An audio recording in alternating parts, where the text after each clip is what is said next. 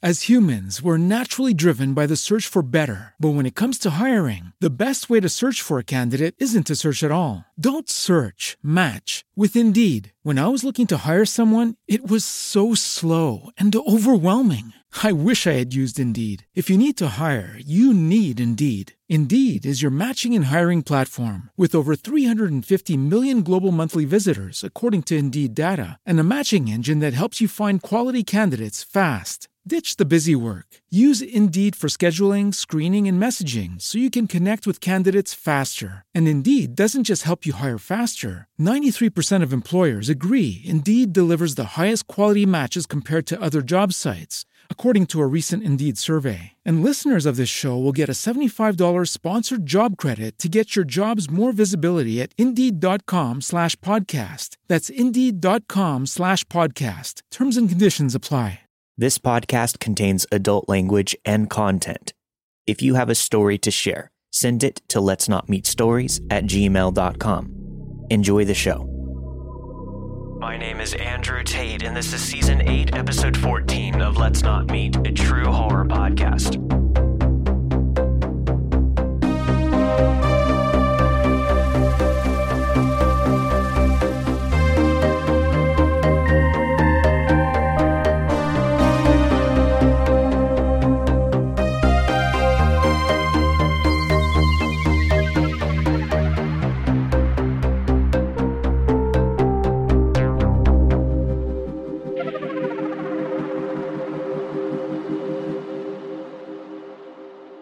This happened in 2003. I was 18 years old. A friend of mine, who we'll call Mary, asked me if I would go to Virginia with her and her family. I thought that it would be a fun experience, and I was excited for the trip. We traveled and stayed in a hotel for a few days, visiting her friends and family. It was very beautiful, and we were having a lot of fun. Then her family decided that they wanted to visit a distant family member who lived in West Virginia and stay over for the night. When we arrived, I was introduced to an older couple. The man was a distant cousin, who we'll call Jim. He was tall and thin with white hair and glasses. They both seemed nice, but a little strange to me. Something just felt off with them. I thought, who am I to judge? Maybe it's just that I'm from New York and things are a little different in the South. Now, Mary wasn't feeling well, so she had to lay down. That left me feeling awkward trying to make small talk. Mary's parents thought that it would be fun if I took a ride with Jim on his ATV to see their large property. There were horses and cows, and they thought that I might enjoy that since I'm such an animal lover. I've always been a quiet girl, always wanting to please people, so although I didn't want to go, especially with an older man that I didn't know, I still agreed. I got on the back of Jim's ATV, and he started driving. We drove down a dusty road with trees and fields surrounding us. He pointed to the left, where there were cows in a field, and kept driving right by. Weren't we supposed to see the animals? I thought. We drove a good distance from the house, and then suddenly he pulled over. We were on top of a hill where there was no one in sight. He started saying how nice the view was and started asking me questions. Personal questions. He first asked if I had a boyfriend. As soon as he asked, I felt sick. That feeling in the pit of my stomach. I knew that this was a bad situation. I said, yes, I do, even though it was a lie. He then said how lucky he must be and commented on my body. Now, I'm 5 foot tall, and I was just wearing a sweater, nothing revealing whatsoever. He then asked some sexually vulgar questions about me being good in bed. I didn't know how to react to that. I was well aware that we were in the middle of nowhere, and the only way back to the house was to ride with Jim. I felt panicked and alone, but I knew that I had to stay calm in order to figure my way out of this situation. I nervously laughed it off and quickly changed the subject to work. I said that I worked at an insurance company. It used to be an old Grumman building. He was very excited because he used to work for Grumman. I knew that this was my ticket out of this situation. Without giving too many details, we spoke about old airplane hangars.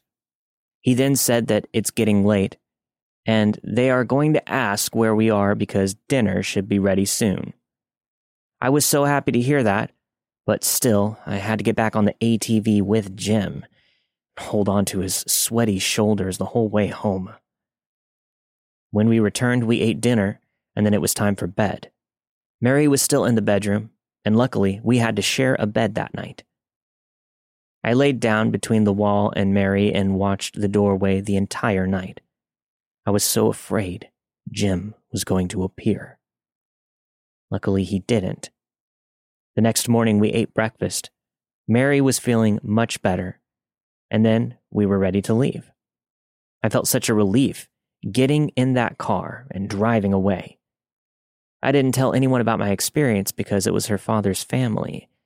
I just wanted to forget it. I wish I could say that was it, but there is more. We returned home, and it was back to work as usual, forgetting all about Jim and his wife. A few weeks go by and my supervisor says that there's a phone call for me, that it's a family friend. I answered, confused. It was Jim, telling me how nice it was to see me and that he was planning on visiting me in the next few weeks. He was coming for work. He wants to see me. I'm now very worried. I did not tell him where I worked. I was very vague. How did he know my full name? The phone calls persisted almost every day. I had to ignore them, and I told my supervisor what had happened while I was away. She urged me to tell someone, so I contacted my friend Mary. I told her everything. I was mortified. For some reason, I felt as if it were my fault, or maybe if I had told Mary and her family, they wouldn't talk to me anymore. Luckily, that was not the case. Mary's father called Jim and screamed at him. I never heard from him again. Her dad then called me and apologized that I was in that situation. Mary and I are still friends, but she lives a few states away. I never brought up Jim again. But Jim and your wife, let's not meet.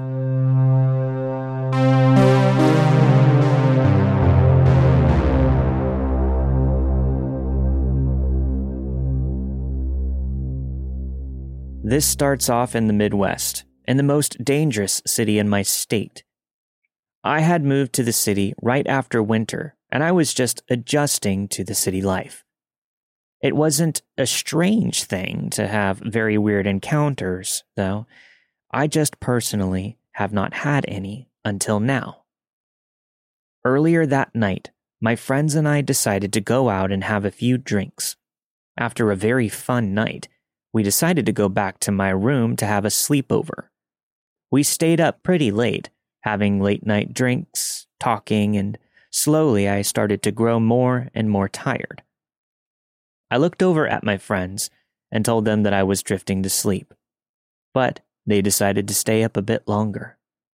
One of my friends decided to go back to her dorm to grab her sleepwear, while the other stayed in my room, but she started drifting to sleep as well. After about 20 minutes, my roommate busted into my room, telling me that there was a young woman standing outside our dorm, speaking nonsense to herself. My friend and I immediately woke up in a drunken panic and ran to the door to check through the peephole. But she was gone. A million questions obviously flooded through my brain. Who was she, and why was she standing at our door? What was she saying, and how long had she been there? We all calmed down after a few minutes, and I ran to check the door again, and realized that our suite door and my bedroom door were both unlocked the entire time. She could have been in my room, and I wouldn't even have known it. I started to panic. My friend and I went to check the whole suite and my room, and she was nowhere to be found. It's just all in my head. I'm freaking out, I keep telling myself. My friend and I got back into bed and tried to fall back to sleep, but I kept obsessively thinking about that girl. Before I knew it, I had drifted back to sleep, and not too long after I fell asleep, my suite door violently jiggled. It woke me and my friend up. I knew it couldn't have been one of my roommates because they were all home. What if it was her? I ran out of my room to check the peephole, and again there was nobody there. I couldn't be crazy. My friend woke up to it too. Throughout the night, the door handle jiggled a few more times, but I just assumed that no one would be there. Or worse, I would see her. After that night, there were no more sightings of her, but now when I hear the door handle moving like that, the feeling of fear that I had that night comes creeping back. To that girl that eerily stood at my front door, I will forever wonder why you tried to come into our room at the darkest hours. But most importantly, I hope we never meet.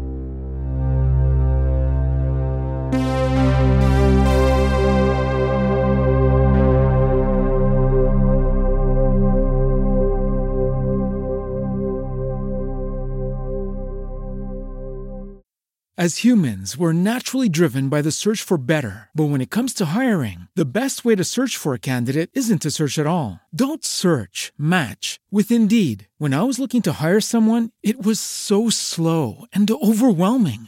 I wish I had used Indeed. If you need to hire, you need Indeed. Indeed is your matching and hiring platform with over 350 million global monthly visitors, according to Indeed data, and a matching engine that helps you find quality candidates fast. Ditch the busy work. Use Indeed for scheduling, screening, and messaging so you can connect with candidates faster. And Indeed doesn't just help you hire faster. 93% of employers agree Indeed delivers the highest quality matches compared to other job sites, according to a recent Indeed survey. And listeners of this show will get a $75 sponsored job credit to get your jobs more visibility at Indeed.com/podcast. That's Indeed.com/podcast. Terms and conditions apply. This happened when I was 19. I'm now 25. At the time, I was living my life very recklessly. One day I was hanging out with a good friend of mine who we're going to call Jay. Jay lived on the rough side of town, but for the most part, her neighborhood was quiet. Not a lot went on. We were sitting in her house, bored, trying to see what kind of trouble we could get into. Not literally, but knowing us, it was always something. We decided to go have breakfast at a nearby restaurant. As we were leaving her neighborhood to pull onto the main road, we see what you would refer to as a bad boy, tattoos on his face. He looked a bit shady, just standing near a corner house. This was what we were attracted to. It's the cringiest thing to think of now, and thank God both of our tastes in men have changed drastically. Anyway, we both see him and look at each other. He doesn't notice us at the time.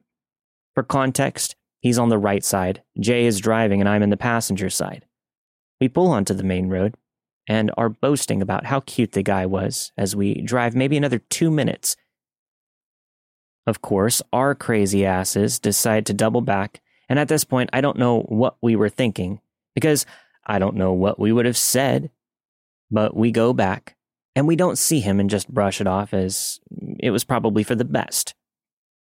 Who knew that would foreshadow that indeed it was the best? We continue to go back to the breakfast spot, sit down, eat, talk about whatever, and forget about this guy, until we're on our way back to Jay's house. I'm now driving, and Jay is in the passenger side. As soon as we pull back into the neighborhood, boom, the guy is walking down the street. Without hesitation, Jay is telling me to pull up next to him. Both she and I were excited, so I pull up, and with the confidence that I've always had, I say, "What's up with you?" Immediately, he walks up to the car and starts to spew about how beautiful I was. Where were we heading? Where were we from? You know, the normal stuff. He and I exchange numbers, and he tells me his name. For the story, we're going to call him Lenny. Then Jay and I continue to drive back to her house. He texts me as soon as I walk into Jay's house, which couldn't have been more than 4 minutes later.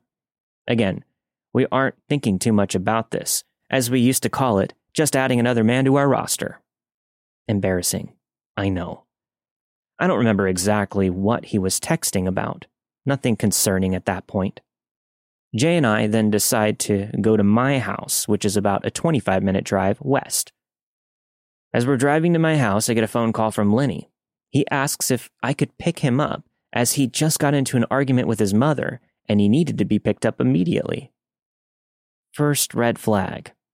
Out of everyone, this guy must know he calls two girls that he met just an hour ago. But remember, we were not very aware of these things at the time. Or we probably just ignored it, and we decided to pick him up.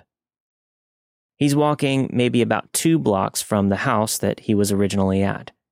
He jumps in the car and starts to talk about how the house he was at was his mother's house, and how she just called the police on him because he said, and I quote, "I'm going to shoot this bitch up." He started talking about how his mom was always trying to get him locked up. He said that he had a gun on him, and he made us pull over near some houses and hid it in some bushes. However, Jay and I never actually saw the gun. At this point, if this isn't screaming red flags, I don't know what would. He tells us this sad story about how his mother was never there, and she just wanted to kick him out because she resented him, blah, blah, blah. We asked if there was somewhere else we could drop him in the meantime. I don't remember where we dropped him off at, but we did. And now you would think Jay and I would delete the number.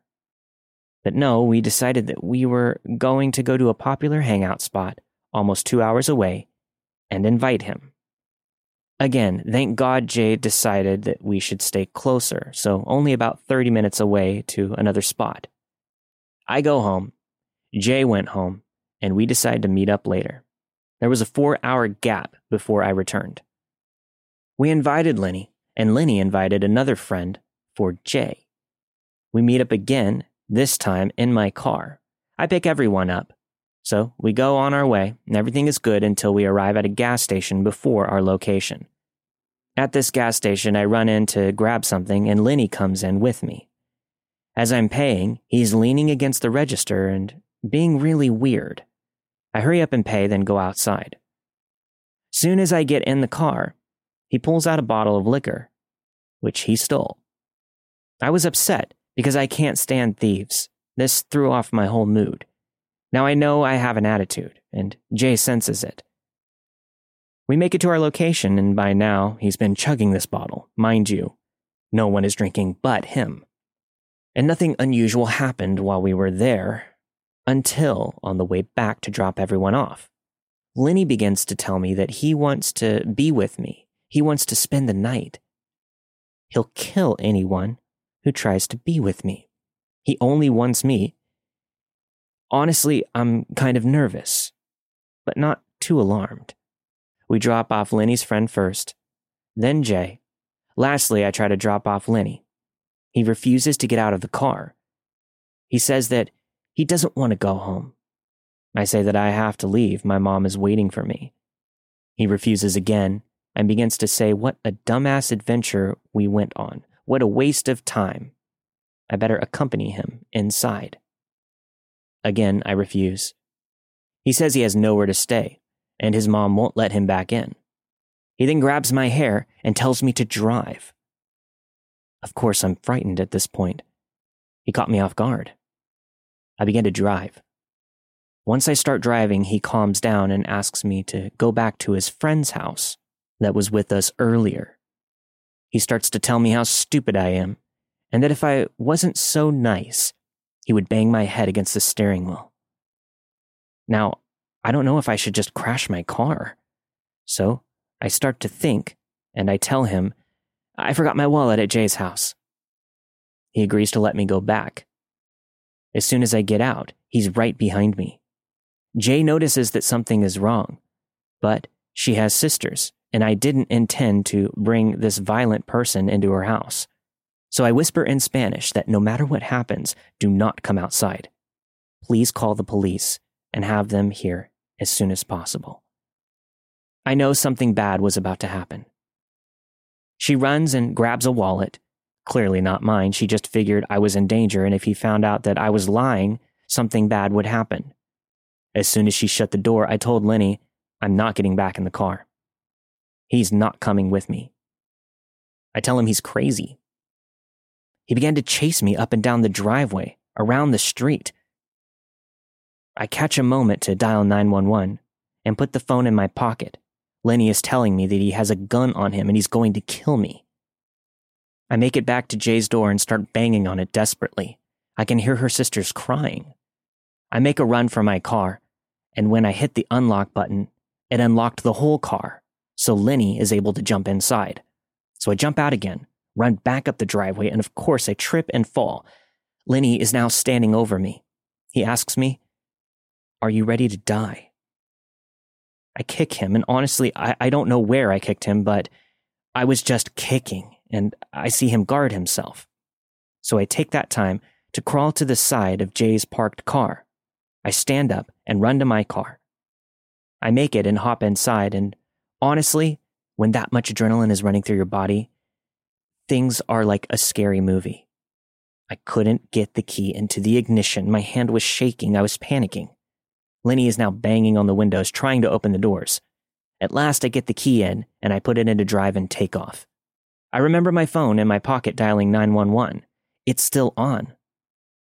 The operator on the line asks me if I see the helicopter or any police officers. I got maybe 4 houses down, and just like that, a swarm of police officers. I pull over to the side and begin to cry. I can't even believe my life. All this could have been avoided. I start to talk to the police officers, and now I'm hyper aware of my surroundings. Police officers everywhere. Lenny is being put in handcuffs, helicopters in the sky, Jay is outside her house crying. It's just too much. The officer told me that they would take him to jail, and he was also very intoxicated. I block his number. When I finally talked to Jay, she said that she thought he was beating my ass, and she heard him say that he was going to shoot me.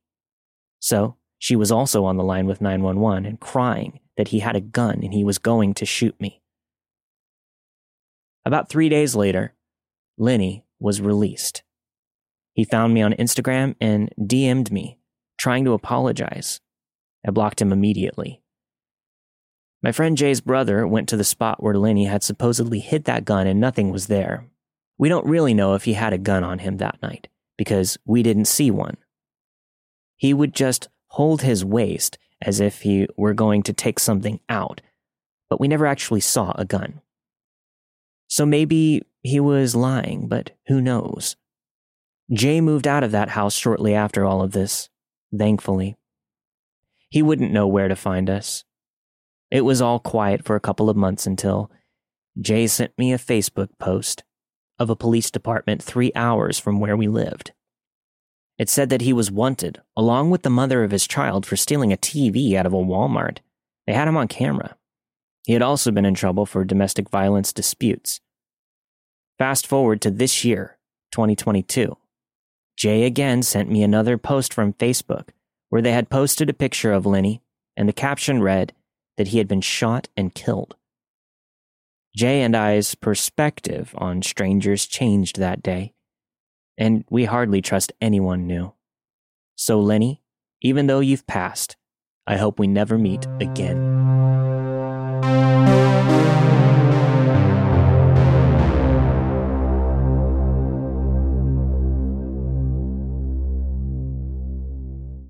As humans, we're naturally driven by the search for better. But when it comes to hiring, the best way to search for a candidate isn't to search at all. Don't search, match with Indeed. When I was looking to hire someone, it was so slow and overwhelming. I wish I had used Indeed. If you need to hire, you need Indeed. Indeed is your matching and hiring platform with over 350 million global monthly visitors, according to Indeed data, and a matching engine that helps you find quality candidates fast. Ditch the busy work. Use Indeed for scheduling, screening, and messaging so you can connect with candidates faster. And Indeed doesn't just help you hire faster. 93% of employers agree Indeed delivers the highest quality matches compared to other job sites. according to a recent Indeed survey. And listeners of this show will get a $75 sponsored job credit to get your jobs more visibility at Indeed.com/podcast. That's Indeed.com/podcast. Terms and conditions apply.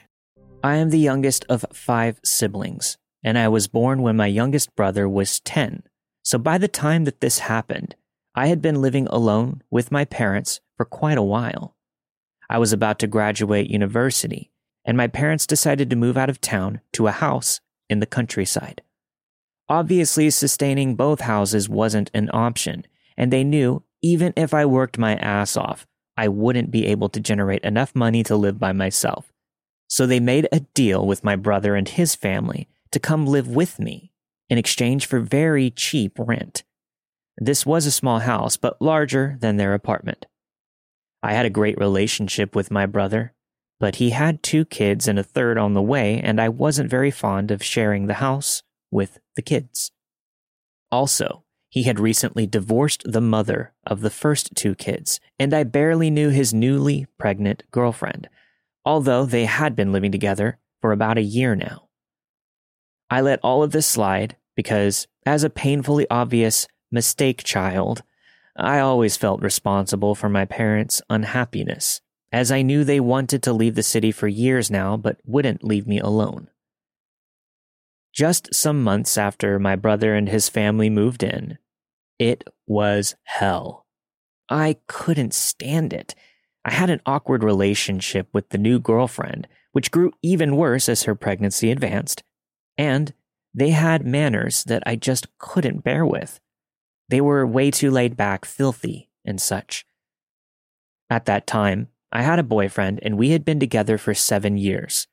So when he started talking about finding an apartment for his own, I jumped right into the project, even knowing he really wasn't happy about it.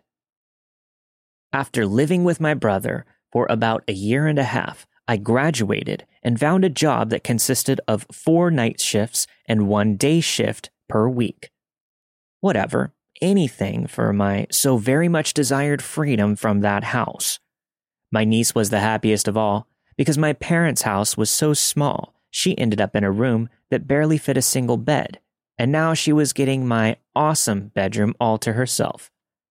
I finally moved in with my beloved boyfriend, and life was as good as it gets. For about 3 weeks. Not a month had passed, and I had found that my boyfriend was cheating on me, and fell into the worst state of depression that you could imagine. I had nowhere to go back to, as I didn't have a bedroom anymore, and actually just didn't want to go back to that house at all. I didn't want to go back to my parents either, as they now lived in such a desolate place. I wouldn't even have had anyone to talk to apart from them, and boy, I needed my friends at this time. So after spending a month or 2 sleeping in my car or crashing at friends' houses, my best friend offered for me to stay at her house, as her brother was leaving to study abroad for a year. We had known each other since we were 6. We were classmates at school, high school, and university, and even at our first jobs. We went on vacations together almost every year since the early 2000s. So I really knew her whole family pretty well, and they also knew me. I was in a really bad state. I barely got out of bed, and most of the time I spent crying or sleeping. And this worried my friend's parents. I've always been very shy and generally avoid any social interactions with anyone not too close to me, which were like 10 people at the most, including my parents and now ex-boyfriend. So, a couple of days go by, and my friend's dad comes to my room and asks if we could talk. He came in and gave me the kindest talk about trusting them, that they would always be there if I needed anything from them or if I needed a talk or a hug or whatever. He was very sweet. He had always been very affectionate. So I thanked him and assured him that I would count on them if I needed anything. But I was very uncomfortable and really just wanted him to leave me alone. After this interaction, every time he saw me anywhere in the house, he would give me this super tight, very long-lasting back-rubbing hug, breathing in my ear and asking me if I was all right, being the quote-unquote loving guy, I guess. It was extremely disgusting. I was grossed out. I had never been a huggy, touchy, standing too close to anyone kind of person with anyone that wasn't on my list of trusted people. And I was actually super clingy, touchy, huggy with those people. So after this, I started to avoid all contact with him at all costs. I noticed these weird interactions only took place, though, if there was no one else around. I scanned out the window to check if his truck was parked outside, and only took a step out of my bedroom if I was absolutely sure that he wasn't home, or when everybody was home. I wouldn't go out for food or even to the bathroom if he was around, but of course there were times that I had to encounter him no matter what. The hugs were getting longer, and he started to rub a wider area of my body every time, always whispering stuff in my ears and breathing on my neck. This man is about my height. I remember smelling his breath. It was horrid. His mouth stunk like he had been eating shit instead of toothpaste. One time, he could actually feel how stiff I was, and without letting go of the hug, he said something along the lines of, "I'm sorry. I know this might be too much for you. I've been told before that I make people uncomfortable when I touch them. Are you feeling uncomfortable?" To which I would reply by just slightly shaking my head. But in my mind, I was screaming, "Yes, I'm very uncomfortable. I can't stand any more of this. Please never get near me. Never talk to me again." But I felt like I couldn't say this after they opened their home to me and had been nothing but supportive this entire time. This went on for about a week or two, but when I managed to successfully avoid him for 2 days in a row, he decided to knock on my door and ask to come in to give me this excessively touchy hug. When this happened, I called my brother. I moved out the very next day to the small room in my parents' house. I called it the Harry Potter room because it very well resembled Harry's situation at his aunt and uncle's. I didn't even have a bed. Lucky for me, it only took me a couple of months to meet my now husband and flee from them. I always thought of telling my friend or her mom, but I don't really see what good that would have done. After all, he never did anything too serious apart from being extremely inappropriate. I told myself that it all happened at a time when my subconscious just couldn't trust any men, and he was indeed too kind for his own good. But we all know these kinds of people, and they don't make your stomach turn, nor trigger your fight or flight, nor the urge to hide and never see them again. So I decided to trust my gut on this one, but keep it to myself. I have seen him once or twice after this, but always keep my distance. My friend now has her own place, so does my brother, and so do I. So although I know I will probably meet this man again eventually, I just hope that we are never alone again.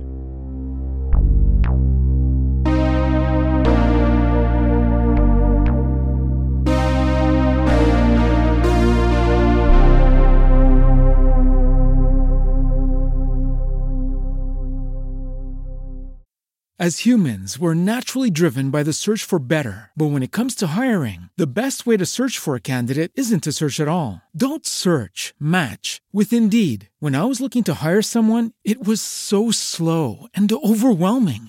I wish I had used Indeed. If you need to hire, you need Indeed. Indeed is your matching and hiring platform with over 350 million global monthly visitors, according to Indeed data, and a matching engine that helps you find quality candidates fast. Ditch the busy work. Use Indeed for scheduling, screening, and messaging so you can connect with candidates faster. And Indeed doesn't just help you hire faster. 93% of employers agree Indeed delivers the highest quality matches compared to other job sites. according to a recent Indeed survey. And listeners of this show will get a $75 sponsored job credit to get your jobs more visibility at Indeed.com/podcast. That's Indeed.com/podcast. Terms and conditions apply. This story takes place in 2013. I was 18 at the time, working as a delivery boy for a local Meals on Wheels company that worked out of a restaurant. One summer day, I was driving back from my last delivery at around 3 p.m. I was excited to get off of work and go over to my new girlfriend's house as her parents were gone for the night. And since I also lived with my parents, we didn't really get any time alone. We had only been together for about 3 weeks, but still. So you can imagine where my 18-year-old brain was at. Nothing else mattered but getting over there as quickly as possible. Needless to say, I was breaking the speed limit the entire way back to the restaurant. When I was about 4 or 5 blocks away from my destination, I saw something that just didn't sit right with me. Something told me that I needed to circle back and get a second look at this situation. I don't know what it was, maybe fate, maybe God, but it just felt wrong. I saw what I thought was a child in a potentially dangerous situation. It was a kid no more than 10 years old on rollerblades, shirtless, riding along on the sidewalk. But he was being followed by an older man that had his phone out. But he had his phone aimed straight at the kid, as if he were filming him. They were both on the right-hand side of the road. The kid wasn't going very fast, as it seemed like this might have been his first time on rollerblades. He was struggling a bit. Now, as I circled the block to do another pass by to confirm what I saw, I tried to tell myself that it was just a dad filming his son or something like that. But he was just a bit too far behind the kid for that to really make sense. Honestly, the first time driving by, I was going a bit too fast to take in any more details than that, so I could have been mistaken. When I came back around the street where I saw the two of them, he was still there following the kid. He was about 20 feet from him. And as I pulled up a bit closer behind him, I could see that he was absolutely filming this kid from behind with his phone, staring intently at the screen. He wasn't saying a word. The kid didn't look back or anything. I slowed down when I reached the kid and rolled down my window to ask him if the guy behind him was his dad. He stopped and spun his head around to look at the man. And in that exact moment, I locked eyes with that man. He looked surprised and turned on heel and started to briskly walk in the opposite direction, fleeing the scene. The kid said that he didn't know the man. Realizing that I might look like a creep in this situation now, talking to an unaccompanied child from my car, I chose my words very carefully. Instead of asking where he lived, I told him that he should head home as soon as possible because it's not safe to be out alone with people like that guy around. With a slightly puzzled look, he said, "Okay." I drove off slowly, waiting, watching in my rearview mirror, as the kid thankfully skated right up the driveway of a house not 2 or 3 houses down from where I had talked to him originally, and went inside. I'm glad I was lucky enough to stop him near his own house, so he could run to safety while he was still in my sight. I wouldn't have been able to just drive off and leave him alone. I then looked back to see that the man was no longer on our street and had probably turned on a nearby corner just to lose us. I drove around a bit longer, completely void of any excitement that I had previously felt about getting off of work. I wanted to catch this guy and give him a piece of my mind. I did, however, get a good enough look at him and his face that I could pick him out in a lineup. He was very tall, a balding man with these thick horn-rimmed glasses. You know, the kind that Buddy Holly would wear.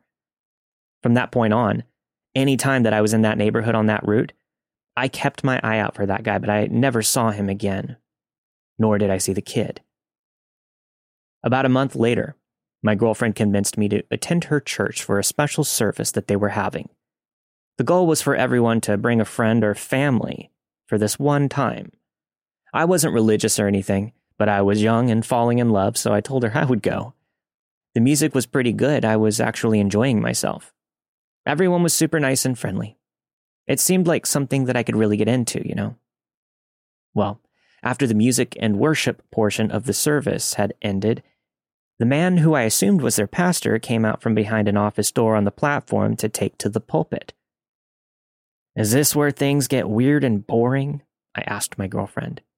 She snickered and elbowed me hard. I smiled and rubbed my arm where she had hit me. That smile, however, dropped from my face when I looked up at the man that was at the pulpit. My girlfriend noticed my change in expression, as the color probably drained from my face at that very moment. There was no mistaking it. My girlfriend's pastor was the man from before. Her pastor was the creep that was stalking and filming a shirtless kid in broad daylight. The man that fled the scene as soon as I pointed him out from my car and disappeared into the neighborhood. The man towered over the congregation as he spoke with authority in the deepest voice I had ever heard. He wore those same thick black glasses, that same balding head, same everything. I told my girlfriend that I would explain what was wrong after the service. She pushed the topic, but I didn't want to make a scene or draw attention to myself in case he remembered my face. I just sort of kept my head down, and we dipped out as soon as the sermon was over. I didn't really listen to anything he had to say, but the creepy thing that I do remember is that he brought up his family, specifically his kids, during his sermon. This made me feel sick. When we got to my car, I told my girlfriend the entire story. She questioned me multiple times, asking me, "Max, are you sure it's the same person? He's just such a nice man. He would never do something like that." I assured her that I got a very clear look at the guy's face. We literally made eye contact for a brief moment when he realized that I had found him out, right before he took off. I told her I didn't want her going back to that church anymore, and that I'd be happy to even help her find somewhere else to go. Hell, I'd even go with her. But I couldn't live with myself knowing that she'd be seeing that man, talking with him, and being spiritually led by him. She cried and cried, but finally accepted my story as truth and agreed. I thought I had put this whole thing behind me. There wasn't really anything that I could do. I don't think that he actually committed a crime. I don't really have any proof of it anyways, except for maybe the kid's testimony. But I hadn't seen that kid since, and I couldn't remember the exact house. Plus, what was I supposed to do? Just walk up to random houses and ask to have a look at their kids? I just put the whole thing behind me and found another church that we both liked, and life went on for about a few months. One day I got a call from my girlfriend, who told me that she had received a Facebook message from one of her friends that used to go to the old church with the pervy pastor. I braced myself, as I knew that this couldn't be good. Unfortunately, I was right. It turns out he had been chatting online with multiple kids from the church, including my girlfriend's friend's little brother. So, she was able to share some of the details with my girlfriend. He had been grooming her little brother, along with the other children from the church.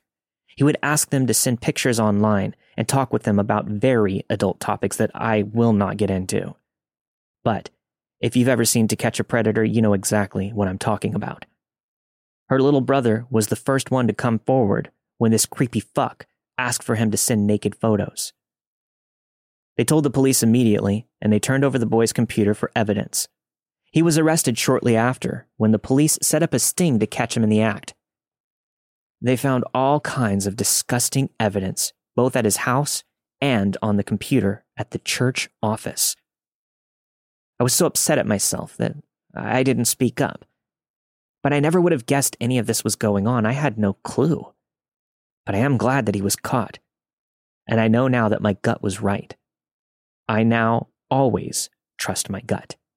So to the pastor that groomed the kids at his church and kept God knows what kind of filthy evidence at your home and in your church, let's not meet, because I'll remember your face forever.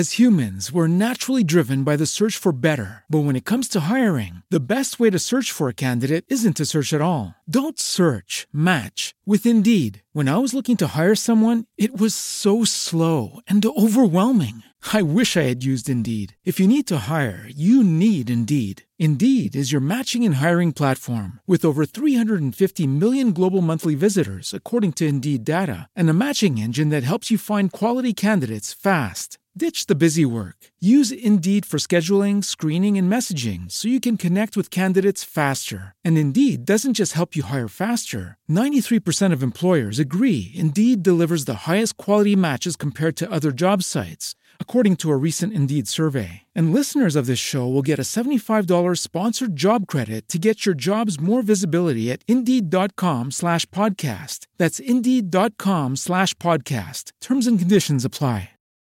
Back when I was about 20, a friend of mine got into some trouble and went to jail. He needed someone to go and stay at his place to take care of his elderly dog and keep his bird fed. I immediately accepted, as I really didn't want to live with my mom and her new, younger boyfriend. Now here is where I probably should mention that my friend was into some not-so-great things. That's how he ended up in jail. So naturally that meant that there were some pretty shady characters around. Those characters usually waited until after I went to bed to start coming around and helping themselves to whatever they desired. That was bad enough on its own. But since my friend couldn't pay his electricity bill from jail, there were also no lights. Since the bedroom I was staying in had a deadbolt and another lock, I felt okay in there. I now, of course, realize how stupid and naive I was back then. After all, I'm only 5'3", and back then, I only weighed about 100 pounds. I guess my desperation for independence drove me to brave it. I would literally wake up the next day to find footprints outside the living room window, and even found the phone line was cut outside once. While all of that was going on, my friend's creepy-ass, missing-tooth, pervert landlord started randomly showing up. The landlord lived only 3 football fields away. Apparently my friend couldn't pay rent from jail either. He also didn't want me to tell his landlord that he was in jail. So I had to keep giving some stupid excuse about him being away at his family's.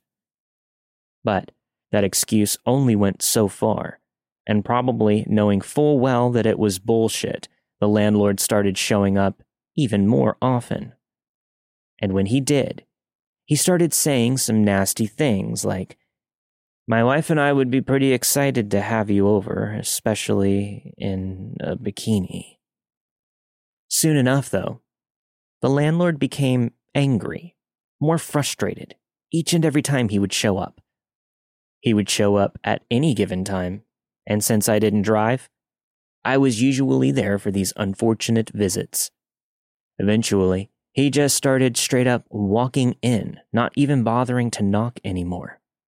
I told him that was illegal, but he didn't seem to care at all. Remember, earlier in the story, I mentioned that I slept in a locked room. Well, unfortunately, on that particular morning, I had already got up and made a trip to the kitchen for some water after the sun had came up. Because of the daylight, I didn't bother locking the door again and just closed it. Not long after I had fallen back to sleep, a strange, slight noise woke me up. It was sort of a soft clicking sound. I gradually opened my eyes, but I didn't see anything, and I tried to go back to sleep. But then, I'm suddenly startled back awake, as I just could feel another presence in the room with me. As I slowly focused my eyes in the light, I saw the old landlord standing over me, mouth breathing, with this creepy grin across his sinister face. I instantly bolted upright, whilst grabbing the bedsheet and pulling it up over my body. I then went from 0 to 60 in less than 1 second. I jumped out of the bed and yelled, "What the fuck do you think you're doing right now?" I walked towards him angrily. he backed right the heck up and apparently ran out the front door. I locked it behind him, screaming, "I'm calling the cops." The police arrived, but since I had no proof and he didn't hurt me, they really couldn't do much.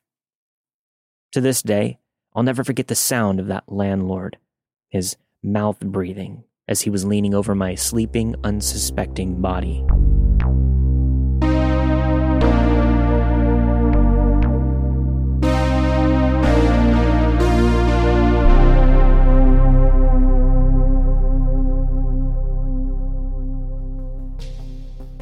Thank you for listening to this week's episode of Let's Not Meet, a true horror podcast. Don't forget, if you're a patron, stick around after the music for your extended ad-free version of this week's episode.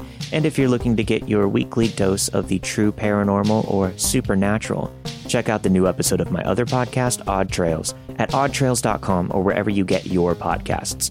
This week you have heard ATV Nightmare by Melissa, Stalker Through the Peephole by Julia, Stranger Danger by Nat, My Friend's Dad by The Celery Girl, The Pastor by Max, and finally, The Old Landlord by Sonora. All of the stories you've heard this week were narrated and produced with the permission of their respective authors. Let's Not Meet, a true horror podcast, is not associated with Reddit or any other message boards online. As always, if you have a story to share, send it to letsnotmeetstories@gmail.com. And if you want to get access to the extended version of this week's episode, all ad-free at a higher bitrate, as well as a bunch of other bonus content, head over to patreon.com/Let's Not Meet podcast to sign up and support the show today. I'll see you all next week for a brand new episode. Stay safe.